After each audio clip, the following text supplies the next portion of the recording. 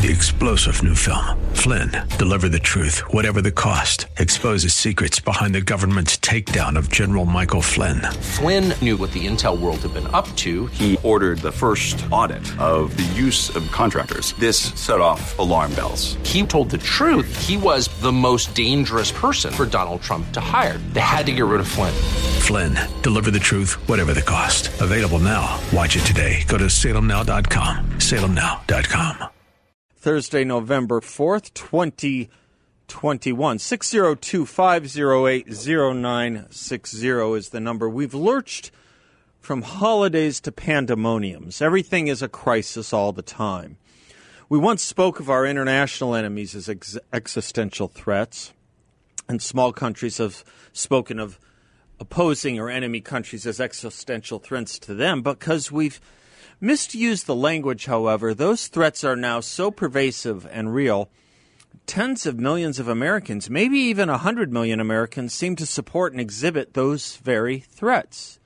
This is obviously why Joe Biden, while running for president, could say Donald Trump, quote, is an existential threat to America, close quote. Something Nancy Pelosi said about Donald Trump as an existential threat, but to the Constitution.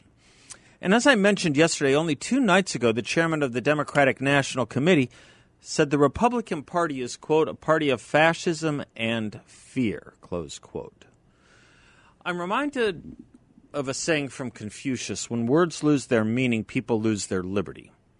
Ralph Waldo Emerson put it this way: the corruption of man is followed by the corruption of language. People who disagree with you call you dumb. Or, if you're lucky enough to be a conservative or a Republican, Nazis or fascists.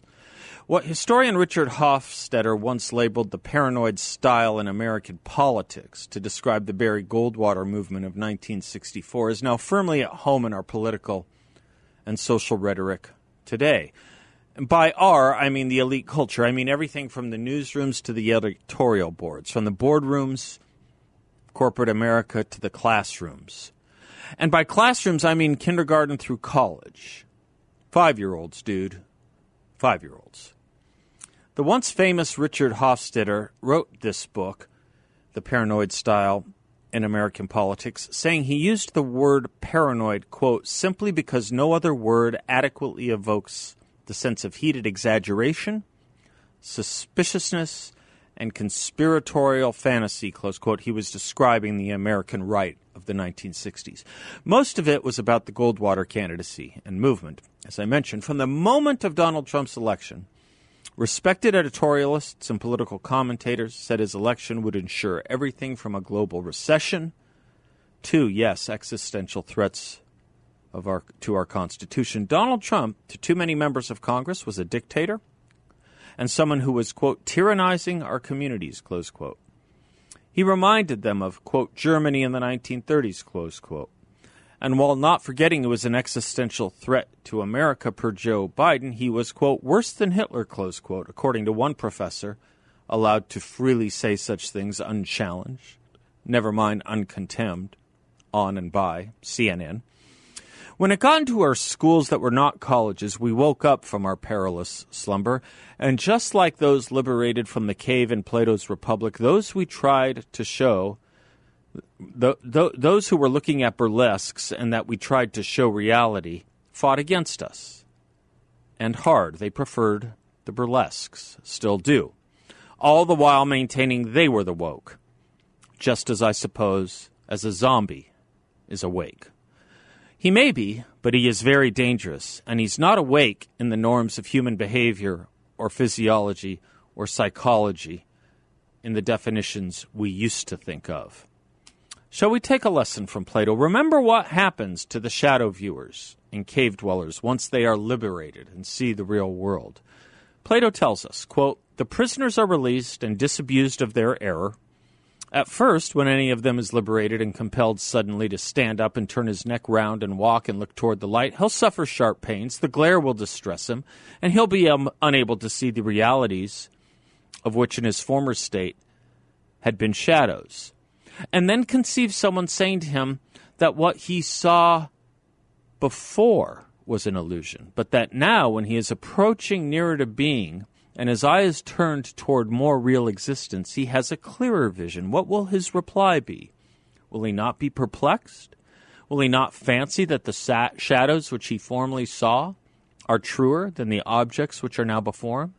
And if he is compelled to look straight at the light, will he not have pain in his eyes which will make him turn away to take in the objects of vision which are easier to see, and which he will conceive to be in reality clearer than the things which are now being shown to him?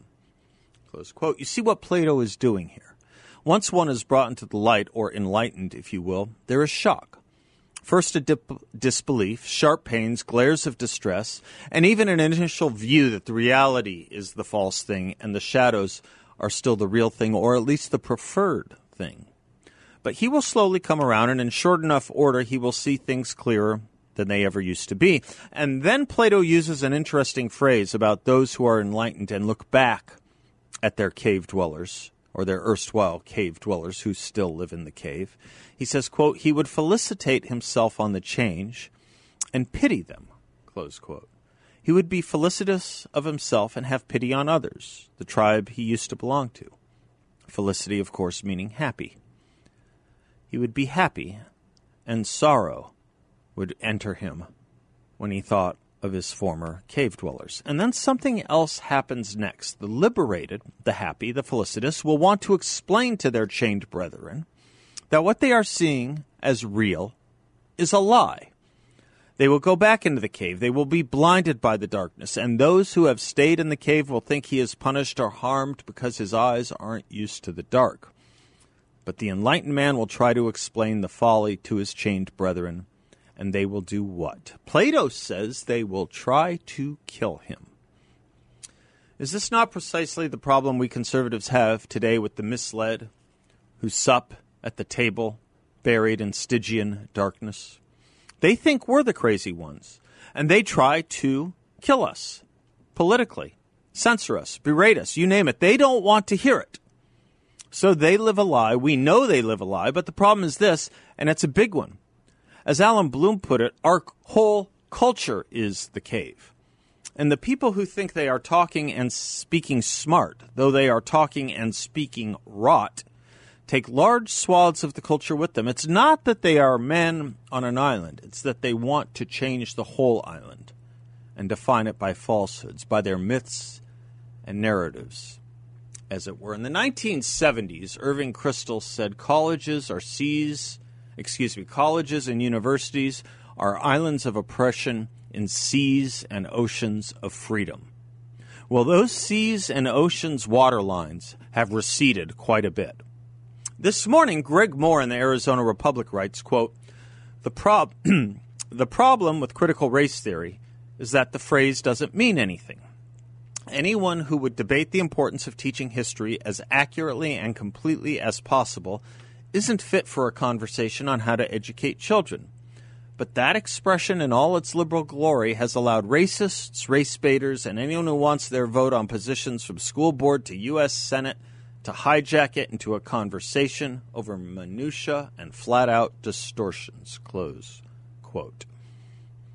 Well, I've been wanting to teach history accurately and completely my whole life. I even helped write textbooks and curricula to do so on American history. As far as critical race theory not meaning anything, perhaps Mr. Moore needs to go outside and huddle with his party and movement and work on getting the one right story straight, because it obviously meant something to the NEA when, this summer, it passed a resolution explicitly mentioning, defending, and funding the teaching of, as they put it, critical race theory. The NEA, by the way, does not operate in law schools. So, too, the Virginia Department of Education 3 years ago. Were they meaningless resolutions and memos? On top of that, we're told it's only in the law schools. But then does that mean it doesn't mean anything in those law schools? And since when does what is taught in law schools not filter down and out? Heck, the entire Brown v. Board of Education decision and about 100 other Supreme Court cases I could mention that are taught in law schools are all about addressing an education in our nation's schools and our children. So can we stop this nonsense about what happens in law schools stays in law schools?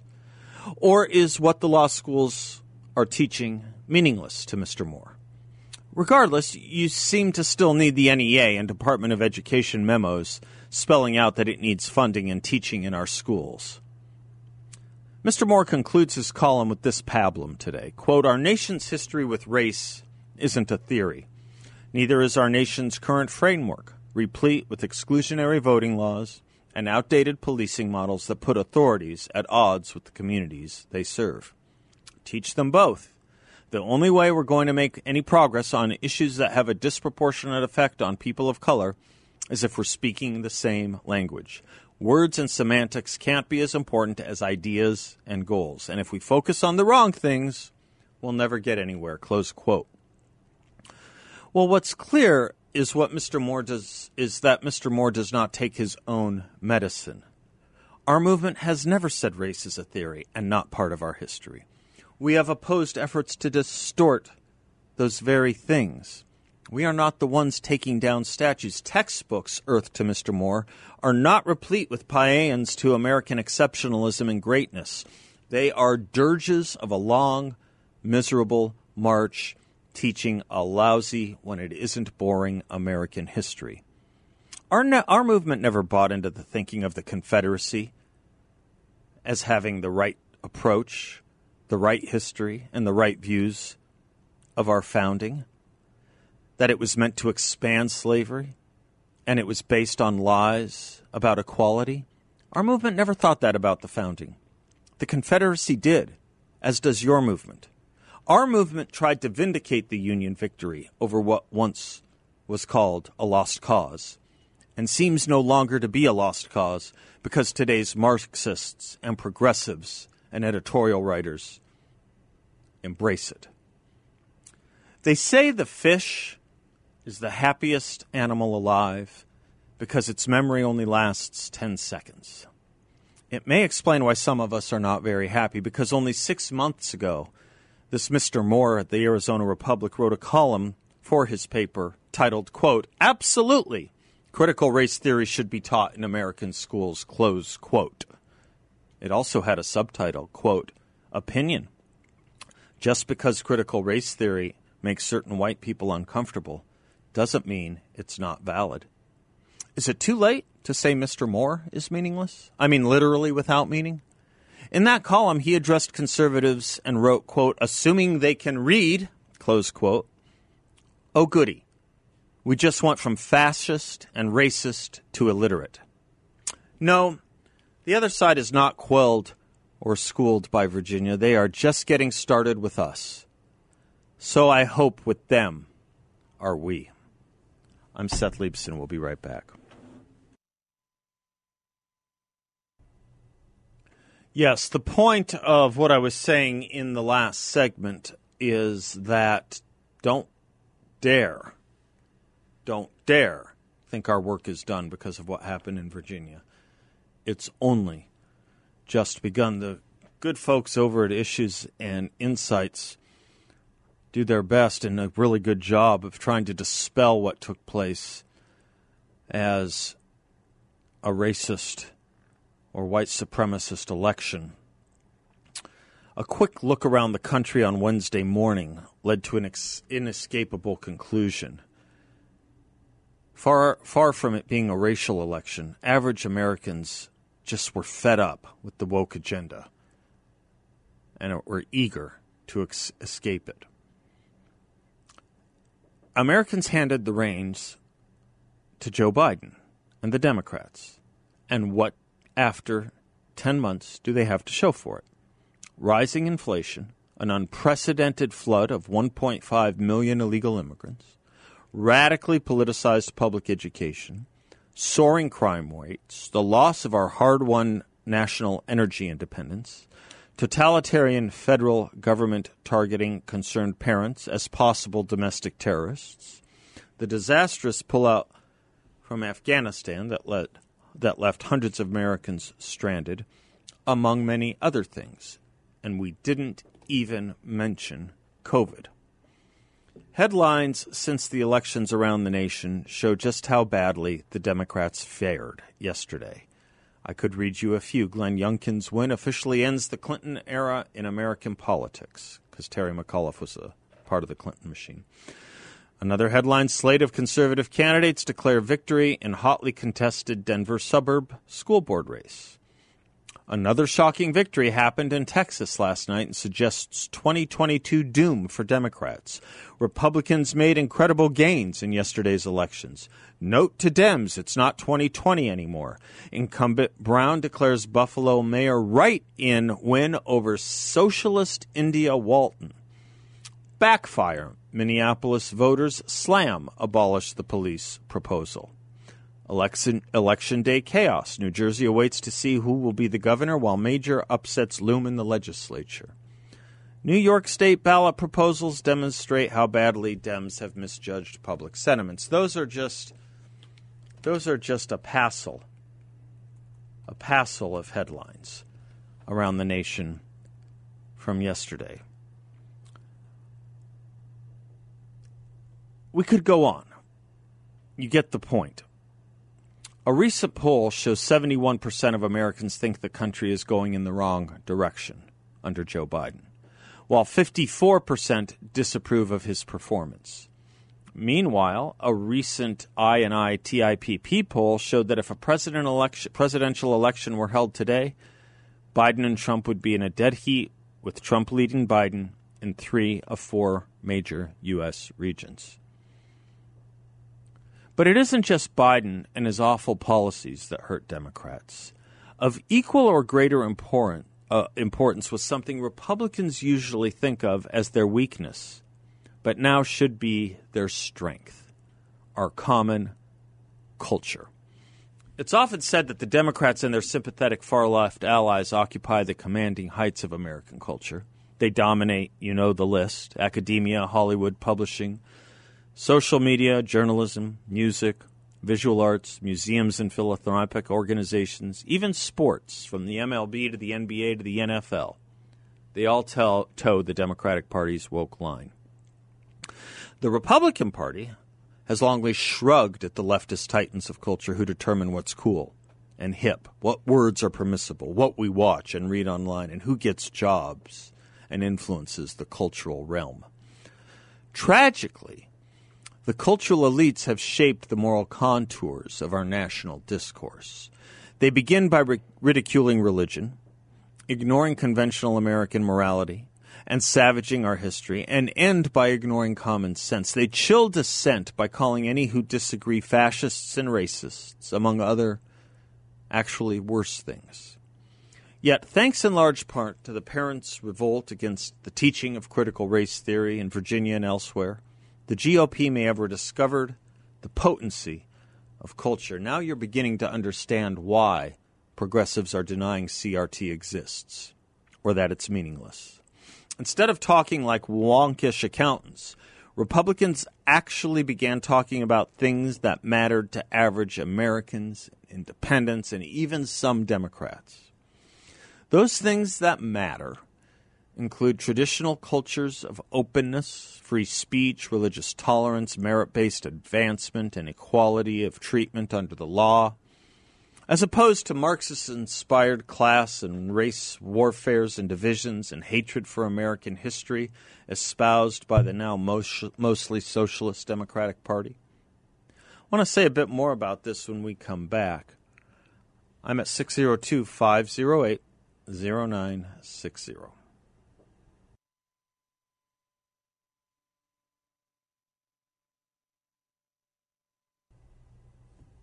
Welcome back to the Seth Leibson Show, 602-508-0960, if you would like to call in or weigh in.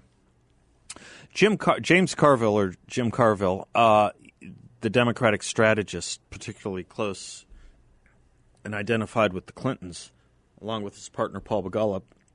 Jim Carville made some headlines this morning explaining Virginia much the same way you or I might think about it, saying that the Democrats just went off the rails with this kind of reinvention of the language and this woke cultural, and he used a word that begins with a C that I probably shouldn't use, the way only Jim Carville can use it. But let's just say he was speaking about woke cultural nonsense. That's what defeated the Democratic Party. James Carville, famous for saying, "It's the economy, stupid." I can understand that position of his, because when he was in 1992 saying it's the economy, stupid, and what he was saying this morning about the race in Virginia is connected really by the same arc. It's connected by an arc. And that arc is that Democrats lose. Democrats err and lose when they engage in things having to do with liberalism and culture. The American people are not, in James's estimation, a culturally liberal people, or at least aren't so liberal that they want to move from live and let live to I will live however you tell me to live. And what's interesting about that, if you think about it, it's just the economy. Only stick with the economy. It's what's interesting about that advice from Carville, that thought from that part of the Democratic Party, which doesn't exist much anymore except in the history books. What's interesting about that is that it's we conservatives who are being told, Barack Obama particularly said it over the last weekend, for inventing cultural issues, fake cultural issues, Barack Obama said. They don't want us talking about the things that they do. They don't want us reacting to the things that they do. Otherwise, there would be no problem with cancellation and censorship. Otherwise, there would be no problem in Barack Obama telling us that the issues we're raising are fake. They want them off the table. How many times have you been told CRT is not involved in our nation's schools, only to find out that, yes, it is? How many times have you been told that what we're talking about or what we're finding important or an assault to our country and our values is a side issue, a wedge issue? Race issues, life issues, death issues, education issues. And it sent me back to Barry Goldwater's Conscience of a Conservative. For it was he and Brent Brozell and Steve Shattuck who were way ahead of the curve on all this. Way ahead of the curve. So far ahead of the curve that, as George Will puts it, it took 16 years to count the votes after Barry Goldwater ran for president. 16 years ahead of their time, perhaps, ahead of the curve. But just because Barry Goldwater and his buddies and teachers and colleagues said it in 1964 or 1960 when Conscience of a Conservative was written, doesn't mean it's any less true today. And what Barry Goldwater writes in The Conscience of a Conservative, it seems to me just now is important for all of us who want to talk to people whose memory is, in fact, open to being 10 seconds longer. Barry Goldwater, right up front, says that liberals often say they're the ones interested in people, and that the conservative is concerned, and that the liberal is concerned with human beings, while the conservatives are, quote, preoccupied with economic privilege and status. Take them a step further, and the liberals will turn the accusations into a class argument. It's the little people that concern us, not the malefactors of great wealth. Well, let me tell you how Barry Goldwater responded to that charge when we come right back.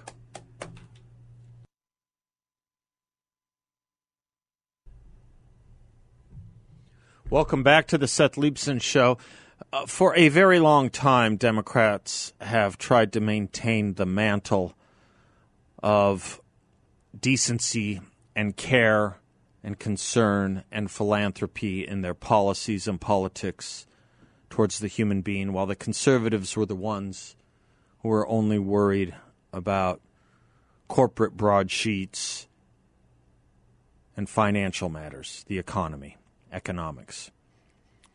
It's an interesting thing that the Clinton transition of the Democratic Party, short-lived though it was, but successful as it was, abandoned cultural issues under the banner of it's the economy, stupid.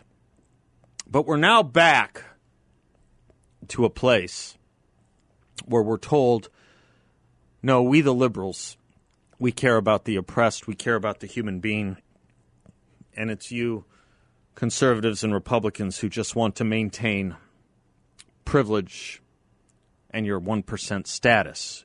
Barry Goldwater was onto this very early on. In 1960, in his bestseller, The Conscience of a Conservative, he says, such statements, and I'm quoting directly now, do great injustice to the conservative point of view. Conservatism is not an economic theory, though it has economic implications. The shoe is precisely on the other foot. It is socialism that subordinates all other considerations to man's material well-being. It is conservatism that puts material things in their proper place, that has a structured view of the human being and of human society, in which economics plays only a subsidiary role. The root differences between the conservatives and the liberals of today, Goldwater goes on, is that conservatives take account of the whole man, while the liberals tend to look only at the material side of man's nature. The conservative believes that man is in part an economic or an animal creature, but he is also a spiritual creature with spiritual needs and spiritual desires. What is more, these needs and desires reflect the superior side of man's nature and thus take precedence over his economic wants. Conservatism, therefore, looks upon the enhancement of man's spiritual nature as the primary concern of political philosophy, while liberals, in the name of concern for human beings, regard the satisfaction of economic wants as the dominant mission of society. They are, moreover, in a hurry, so that their characteristic approach is to harness the society's political and economic forces in a collective effort to compel progress. In this approach, I believe they fight against nature. This is Goldwater, 1960. Surely the first obligation of a political thinker is to understand the nature of man. The conservative does not claim special powers of perception on this point, but he does claim a familiarity with the accumulated wisdom and experience of history. And he is not too proud to learn from the great minds of the past. The first thing he learns is that each member of the human species is a unique creature. Man's most sacred possession is his individual soul, which has an immortal side but also a mortal one. The mortal side establishes his absolute differentness from every other human being, and only a philosophy that takes into account the essential differences between men and accordingly makes provisions for developing the natural and potentialities of each man can claim to be in accord with nature. We have heard much in our time about the common man. It is a concept that pays little attention to the history of a nation that grew great through the initiative and ambition of uncommon men. The conservative knows that to regard man as part of an undifferentiated mass is to consign him to ultimate slavery. Let me pause on what Barry Goldwater is writing here in 1960 for just a moment. For if man's most sacred possession is, as Goldwater states, his individual soul, we can begin to understand why the founders, and to this day we conservatives, are so concerned about individual rights. If there is no individual right, you cannot protect your individual soul. And if the government is coming after you on your individual rights, they are coming after you for the possession of your soul as well. For your individual rights, first and foremost, protect you not only from violence by the government or another human being, but if you read the Bill of Rights, they protect you for your speech, for your thoughts, for what you want to write, and for how and where you wish to pray. When Barry Goldwater finishes that paragraph saying the conservative knows that to regard man as part of an undifferentiated mass is to consign him to ultimate slavery, we're watching that before our very eyes. Today, the Occupational Safety and Health Administration did finally issue and announce, promulgate, and disseminate its rule for mandatory vaccines in the private sphere. It's interesting to me that when we conservatives try and apply something like the First Amendment to parts of the private sphere, say Facebook, say Twitter, when we try and take that very well-known and established right to the private sphere, we're told you can't do that. We're told you can't interfere with an individual corporation's ability to censor or ban. But today, we are now told, in your private place of business, or just, let's call it your place of business, in your place of business, the rule is that you must be vaccinated or pay yourself for weekly tests. Sticky thing, that issue of an undifferentiated mass, as Barry Goldwater puts it.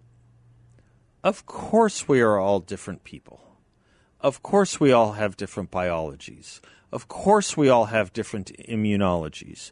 Of course we all have different comorbidities. Of course we all have different compromises.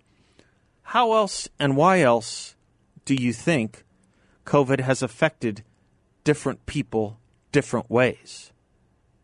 And why else and how else do you think the vaccine, which is being mandated universally today, has affected different people different ways? Let me tell you what the most insane part of all of this is when you start taking away the differentiations between people and their individual rights. Let me tell you how insanity becomes public policy. It becomes public policy by forcing individuals in their private businesses and private lives to put 2, if not more, and likely more, needles in their arms for something that does not protect others. It no more protects my colleague Bill from getting COVID if I'm vaccinated than it does protect me from the cold if I ask him to wear a down jacket. It creates an insanity. It creates a brave new world based in the year 1984.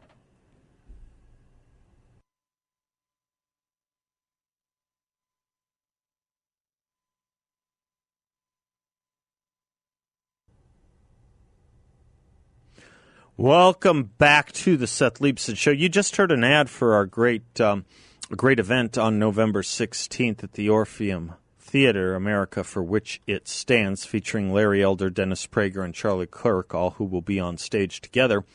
I'll be there. Hope you will be too. Tickets are going fast, and we're going to have Dennis Prager on in just a few moments at the top of the hour to talk a little bit more about it. America for Which It Stands. You can get tickets at $9.60, thepatriot.com. I recall, am I right, Bill? Help me out. Since COVID began, so January, February 2020, I think we've done 3 events with Dennis Prager. I think we've done 3 events with Dennis Prager. This will be his 4th. God bless him. And God bless, of course, Larry and Charlie as well.